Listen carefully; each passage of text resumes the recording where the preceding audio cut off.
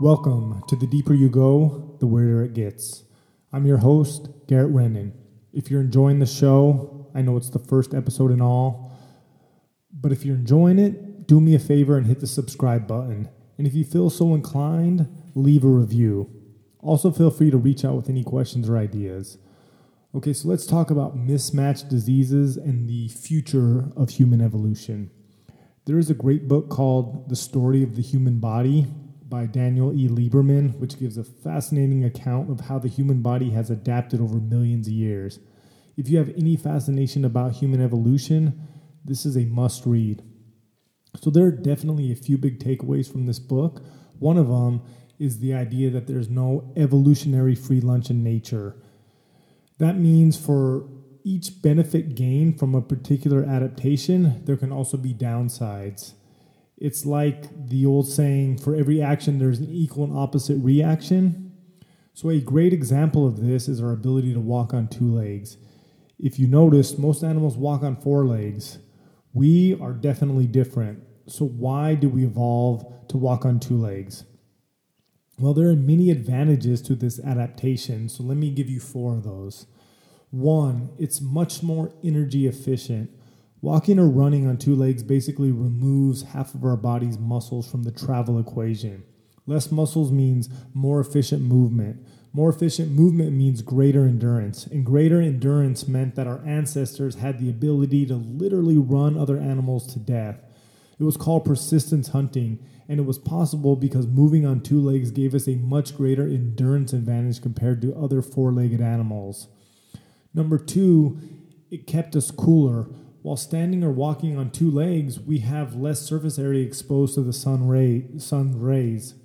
Number three, it made us taller, which allowed us to see further. And number four, it freed up our hands to use tools and throw projectiles. These are obviously great benefits, but there's always a downside. Walking on two legs made us much slower. We also became more unsteady. Think about your two-wheel drive versus a four-wheel drive in the snow.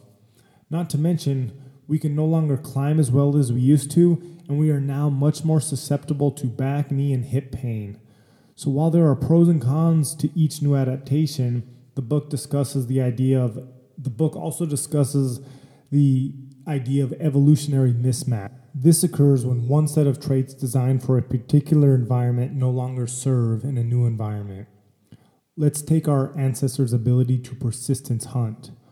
Although the ability to walk or run on two legs made us slow and awkward, it gave us a nearly unlimited endurance compared to any other animal. This basically means that we evolved to be physically active for long periods every day. Now fast forward to today, and we live in a world where on average most people sit 11 hours per day, and that's not counting the time we sleep. Not to mention we are surrounded by a nearly unlimited food supply, most of it being highly processed with lots of sugar and calories. Can you see the evolutionary mismatches? See, we have bodies that evolved over millions of years to be active, to hunt, to gather, and to move for extended periods of time. We have the same bodies as our early ancestors. However, our environment has drastically changed. Now, instead of being active every day, we must go out of our way to move. We now have to exercise. We have to schedule it on our calendar. We have to drive to a gym. Otherwise, most of us wouldn't move at all. Because of this change in our environment, we now suffer from what's called mismatched diseases, such as obesity, type 2 diabetes, and heart disease. So now, let's look into the near future. See, it seems like we have another big potential mismatch on the horizon. This mismatch has to do with who or what we are becoming. See, if we zoom out and take a bird's eye view of human evolution, it definitely looks like it's going in a particular direction. Life on this planet started from just a single cell. Then eventually the single-celled organism became a multi-celled organism. Fast forward a few million or billion years, and now here we are. It's really amazing when you think about it. Life started in the simplest form possible, one cell, and eventually became us, the most complicated and advanced beings in the entire universe, at least that we know of. Started from the bottom, now we're here, right? We went from one cell to now building cities. having air travel, exploring space, to having the ability to communicate with thousands of people from all around the world instantly. We now have access to unlimited amounts of information, all from a device that fits into our pockets. So it's definitely safe to assume that over time, evolution leads to more complexity and greater advancement. And if this trend continues, it looks like we are heading towards one of two possible futures. One, we either give birth to some sort of artificial intelligence, or we merge with technology. This is, of course, assuming we don't destroy ourselves in the meantime.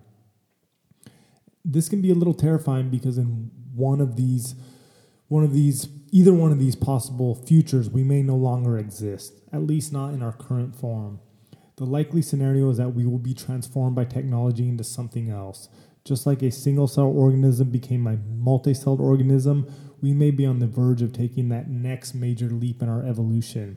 If that's not scary or weird enough, how about the fact that if technology continues to evolve at its current rate, there's a high likelihood that this transformation might take place in our lifetime. We humans may very well be a metaphorical caterpillar who is just about to start a life-altering transformation. Once that caterpillar becomes a butterfly, there's no going back. I have no real way of knowing what type of butterfly we will become. However, if history has taught us anything, I know there will be pros and cons associated with this next step in our evolution. Okay, so what does this all mean and what are we supposed to do about it? First and foremost, we must embrace who we currently are. We are humans with physical bodies and needs shaped by millions of years of evolution. Our current goal should be to use technology to enhance our lives while not neglecting our humanity and definitely making sure we take care of our physical bodies. We must strive to find balance in our lives.